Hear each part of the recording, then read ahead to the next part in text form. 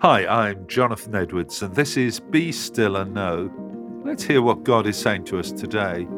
Luke chapter 1, verses 78 and 79. Zechariah prophesied, because of God's tender mercy, the morning light from heaven is about to break upon us, to give light to those who sit in darkness and in the shadow of death, and to guide us to the path of peace. Tender mercy is an exquisite expression and takes us to the heart of the nature of God. Much of the Old Testament is an agonizing description of God's people's rebellion against him. There were some good times, but they were few in number and rarely lasted long. Much of the time we find God's people moaning, disobeying and chasing after other gods. It's a tragic story, and it would be completely understandable if God decided to judge his people severely and give up on them. But he didn't, because of his tender mercy.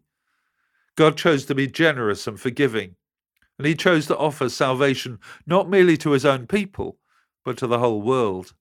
That's why he sent Jesus, and his coming represented the start of a new day.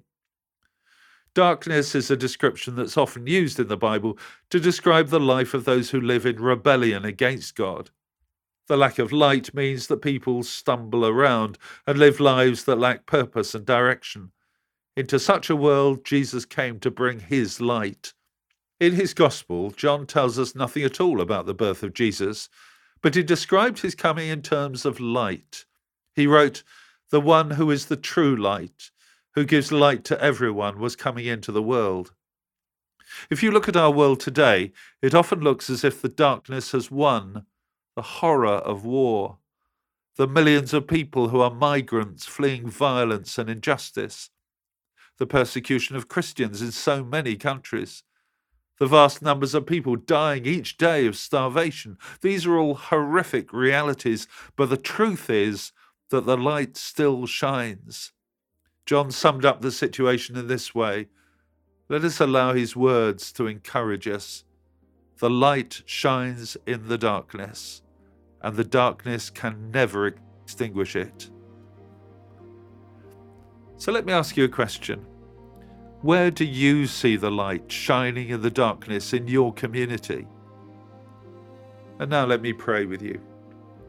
Lord God, thank you that Jesus is the light of the world and still shines his light in our world today.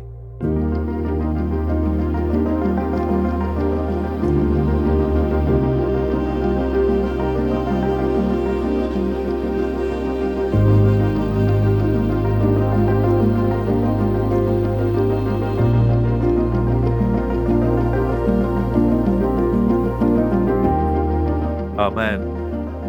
Thanks for listening. I do encourage you to join me every day for Be Still and Know here on Premier. And don't forget that the talks are also available on podcast, which you can access at any time.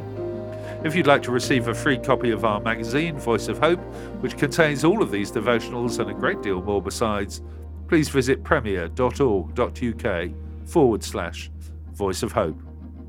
God bless you. Hope you have a great day.